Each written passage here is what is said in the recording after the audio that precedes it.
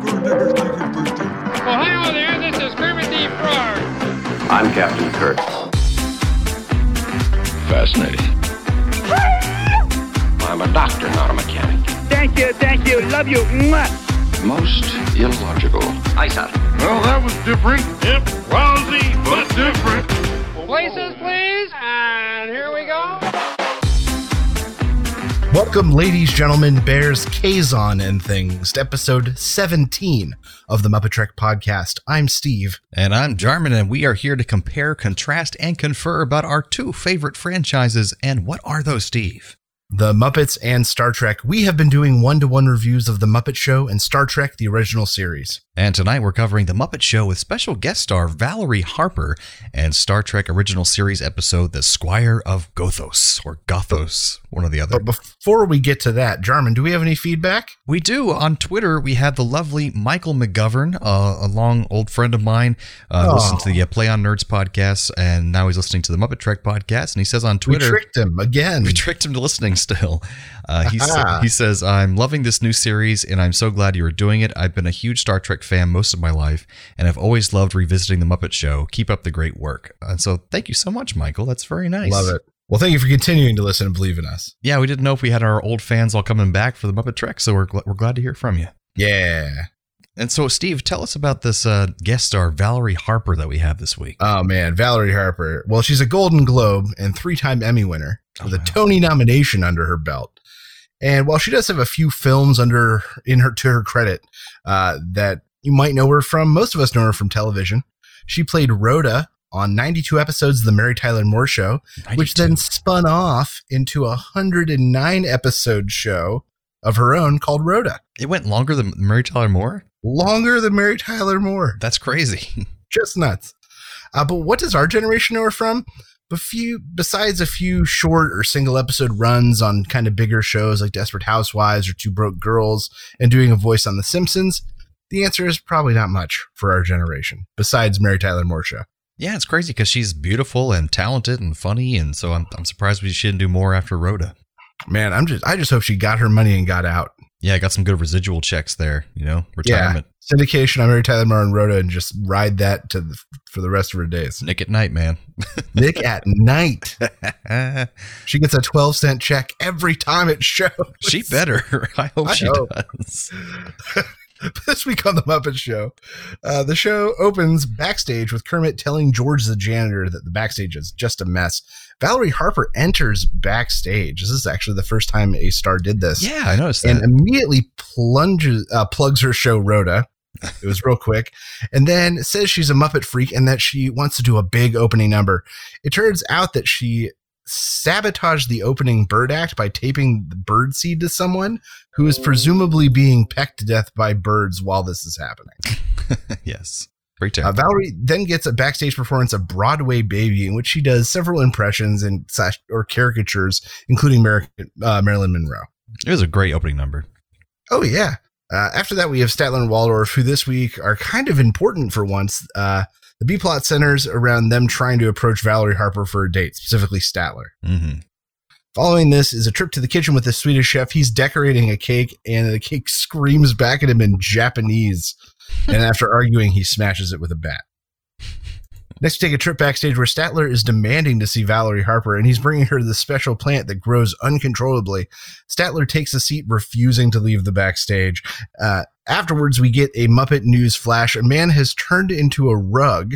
Valerie Harper plays his wife, who plans to divorce him because he doesn't match the drapes. Mm-hmm. We then get Rolf original poem, The Butterfly. We got another one of these earlier in the season. Right. And it's just a fun, cute little moment that ends with a butterfly catching him in a giant net. Statler, still backstage, argues with George, who ends up watering the plant, which causes it to grow uncontrollably and take over the backstage.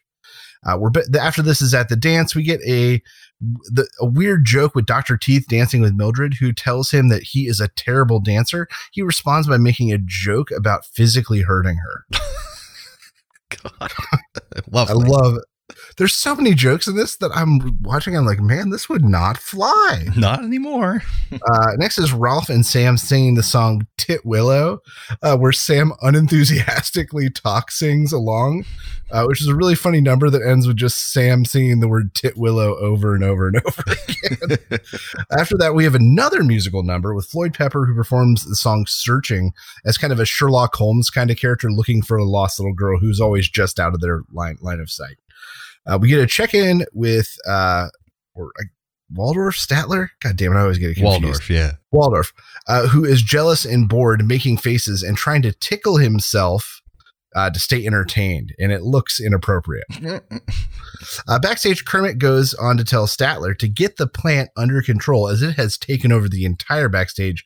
George gets the plant wet again, causing it to explode with growth yet again. Upstairs, Hilda and Valerie are in the dressing room, who introduces this. It's a terrible joke about a rabbit. I'm not even going to say it. Yeah, I was very confused by that. I wrote it out. I'm not even going to read it. Backstage, once more, the plant has begun to completely choke the backstage as Kermit calls for the next act. Sam the Eagle does his weekly introduction of Wayne and Wanda, who sing On a Clear Day You Can See Forever. They begin to sing when a heavy fog rolls in and chokes them out. It's a cute Wayne and Wanda. After this, we get a brief Muppet News flash where the paper doesn't say anything. Back in Valerie's dressing room, she is excited to go for her big closing number. Kermit tells her that she'll be performing with the Clodhoppers. This then brings us to the closing number of Nobody Does It Like Me. A really cool stage number done with one of Jim's favorite tricks, which requires ultra black backgrounds and guys in full velvet suits making puppets dance. Yeah, it was pretty cool. Without you knowing they're there. It's a really cool effect. We come to the close of the show. Statler finally gets to introduce himself to Valerie, who just wants the plant because she's a vegetarian and wants to eat it. And that is this week's episode of The Muppet Show. Mm-hmm. So some cool music this week. We got Broadway Baby. It's from Sondheim's musical Follies. Fun Sondheim fact, he only writes music in lyrics while intoxicated. Titwillow from Gilbert and Sullivan's opera The Mikado. It opened in 1885 in London, and within 9 months, more than 150 companies across Europe and North America were performing the show. Jeez. Searchin', made famous by the Coasters, who were an early kind of R&B pre-doo-wop group, and this is the same group that performed Yakety Yak. Don't talk back. Yeah. On a Clear Day You Can See Forever. It's from a musical of the same name. Lyrics were provided by a guy named Alan J. Lerner of Lerner and Lowe. And they, of course, brought the world musicals like My Fair Lady and Camelot and Brigadoon. And Nobody Does It Like Me from the musical Seesaw, which we actually mentioned on an earlier episode, based off a Gibson play, Two for the Seesaw. And it's the heartwarming tale of a lawyer who goes to New York City to have an affair and cheat on his wife. Lovely. Also wouldn't fly. No. So, Jarvin, what did you think of this episode of The Muppet Show with Valerie Harper? This is one of my top for the first season. Wow. Yeah, okay. I think she's just really entertaining. I really enjoy that it changed things up a bit. Having her come out and from backstage in the first part of the episode. I like that Statler and Waldorf were a little more involved, and it had a solid B plot that went throughout the whole episode and kept you interested with the plant growing and taking over the entire set. That probably cost a lot of money to do all that. So that was pretty cool. So more along this theory of mine that Statler and Waldorf are two gay men. First of them dancing together in a couple episodes now, but one also of them says they dated a man. Yeah, Waldorf says he dated Lionel Barrymore. Yeah. And so I think it's canon at this point that he's at least bisexual. At least. But don't judge Statler and Waldorf. I'm not judging. That's cool if they are. It's just, that's my little theory, my little headcanon that they're. I'm just saying they're puppets. They don't have a bottom half. That we know of. I'm just saying there's no genitalia involved. So. And the Sam the Eagle song, Tick Willow, Tick Willow, Tick Willow. It was actually just really weird and funny. I don't know. I just really enjoyed that. Yeah. So the only thing that fell flat was the weird bunny puppet joke thing. Oh my God. That was so bad. I'm not even going to talk. It's so bad. I didn't catch it. I was like, what just happened? I'm confused. And it wasn't related to the rest of the episode. It was very confusing and it was gone. So that didn't really take away too much from me. So just, yeah, really entertaining episode. Valerie Harper, very funny, very good singer, dancer. She did everything. So she's kind of one of those great people to host the show because she can do a little bit of everything. Yeah. So yeah, it was really solid. Her opening number and her starting backstage was just killer. And I feel like in general, this episode is one of the few from season 1 that you could tell me was from season 2 or season 3. And I'd go, oh yeah. Because the backstage plot was present and there. It was much bigger. There was much more of the star backstage. Right. We got enough of the star this time. The musical numbers were quick. Mind you, we were missing kind of some staples. We didn't get Imaginarians Hospital. We didn't get Muppet Labs.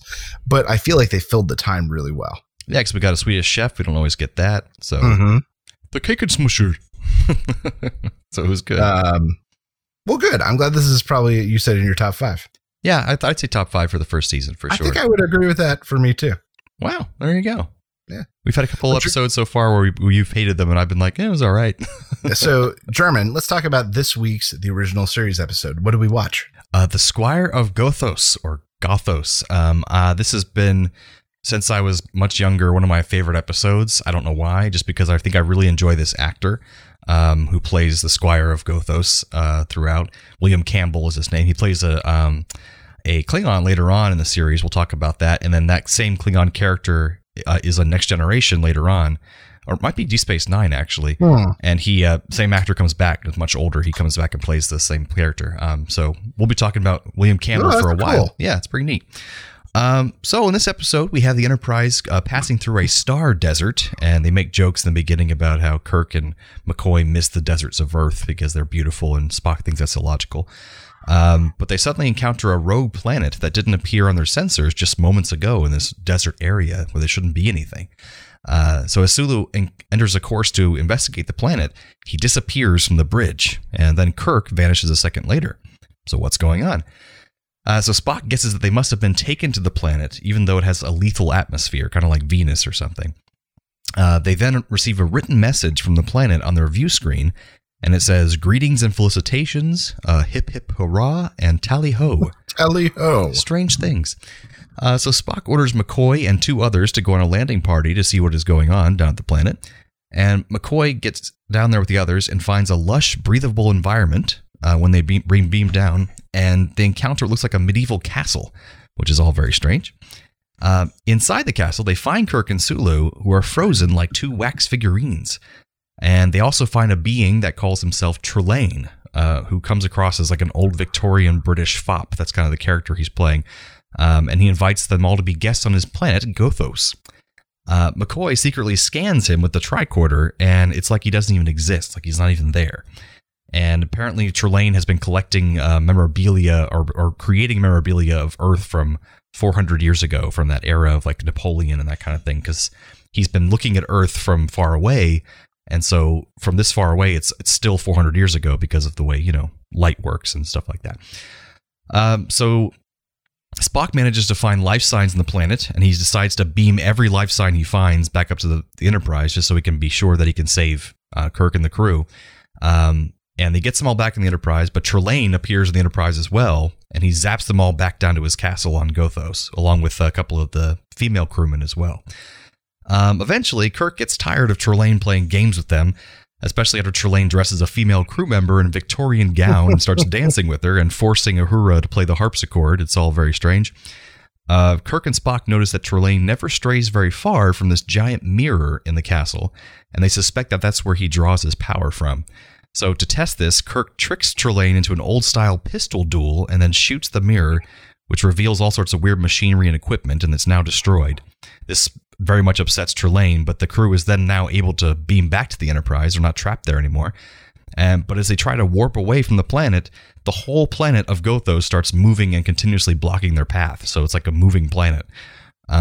Kirk decides to beam back down to the planet and face Trelane once and for all. And Kirk finds himself in a courtroom when he beams down, and Trelane is the judge.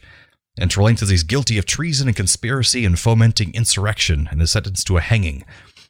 And Kirk says, "That's lame. You could totally kill me in a more fun way," which is strange. It was very convincing. Oh, yeah. So they agree that Trelane will instead hunt him like the greatest game that there is, a human. And in exchange, Trelane will let the Enterprise go.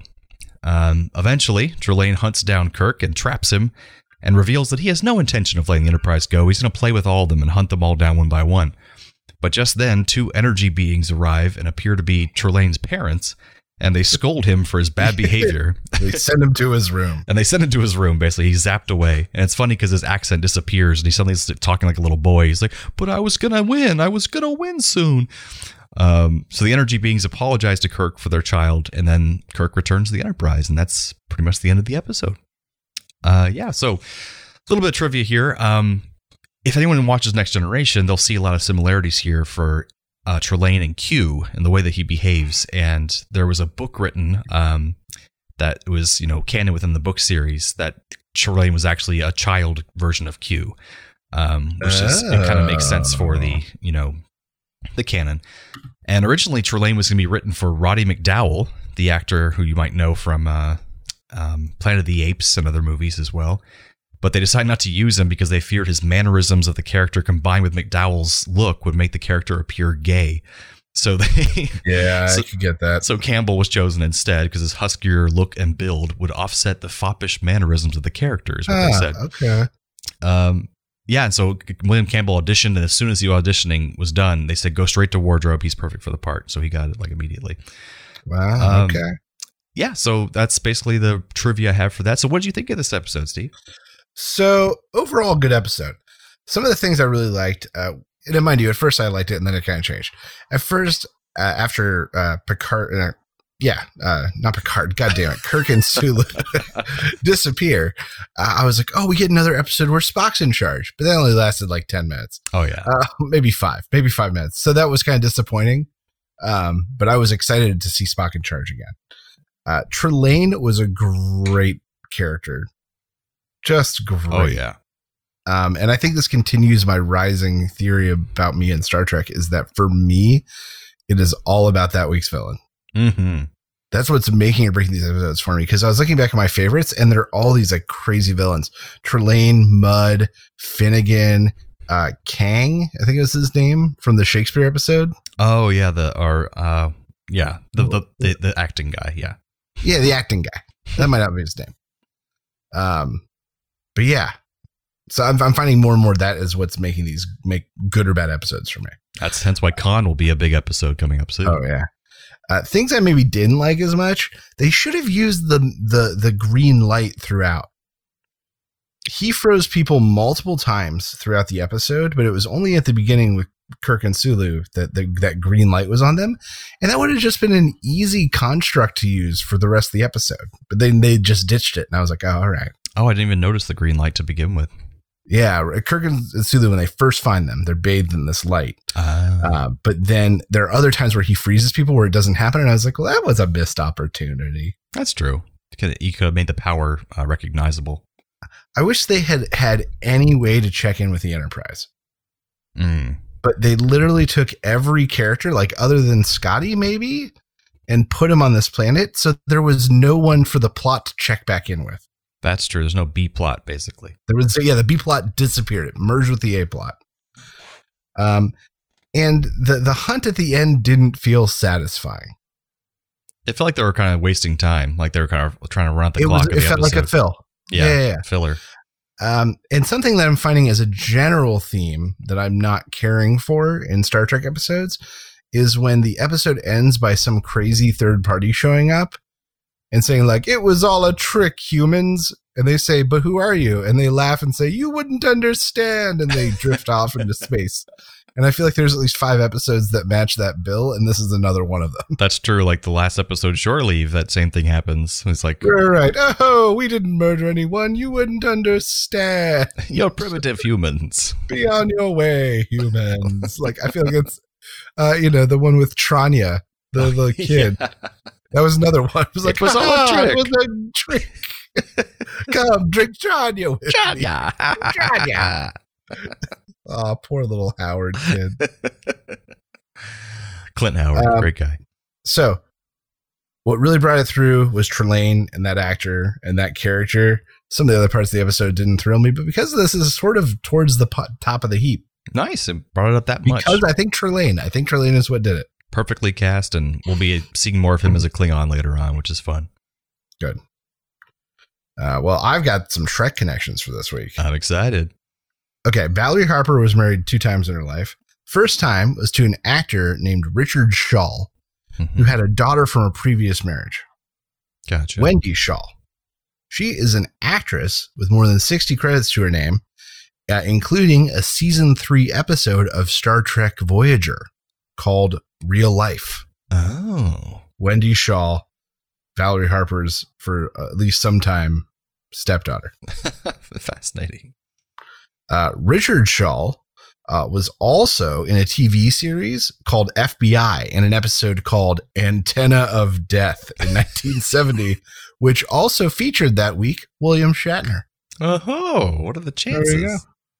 And Valerie Harper got her biggest break on the Mary Tyler Moore Show, where she co-starred with Ed Asner. His daughter, Kate Asner, is an actress and was featured in a Deep Space Nine 7th season episode called Extreme Measures. Wow, that's a crazy reaching connection. Oh, man, just down that rabbit hole, buddy. That's insane. All right, let's talk more insanity, similarities. Yeah, so I'll throw out some two obvious ones first together. Like my first one, both have ballroom dancing in their episodes. You got it.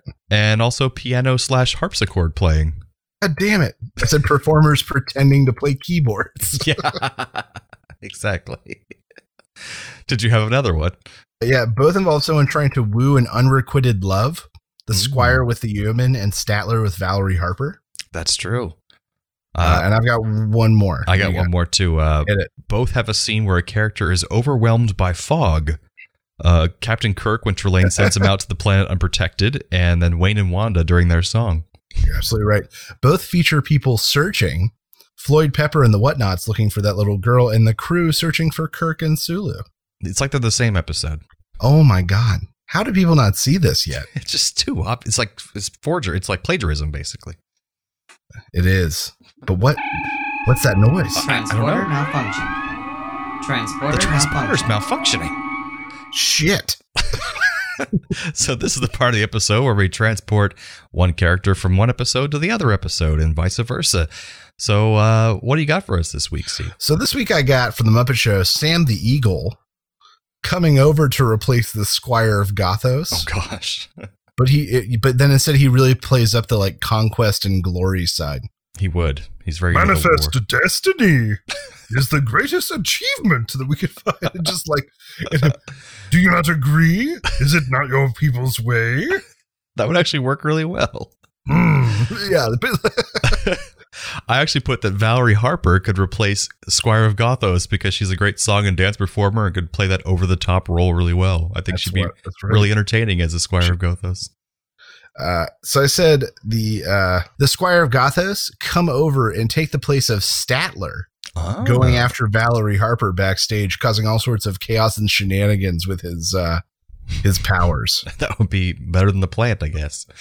My good lady, you should come with me. I put the Squire of Gothos to replace Kermit.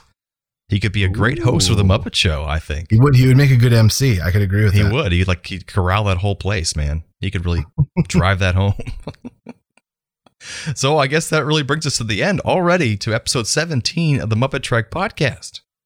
Join us next time for episode 18 of the Muppet Show with special guest Mummenschanz. Oh boy. And original series episode Arena.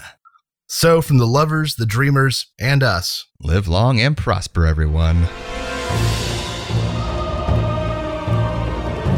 Thanks for listening to the Muppet Trek podcast. Be sure to follow us on social media on Facebook and Twitter. Subscribe to us on Apple Podcasts, YouTube, Spotify, or your favorite podcast platform. This podcast has been brought to you by A Play on Nerds.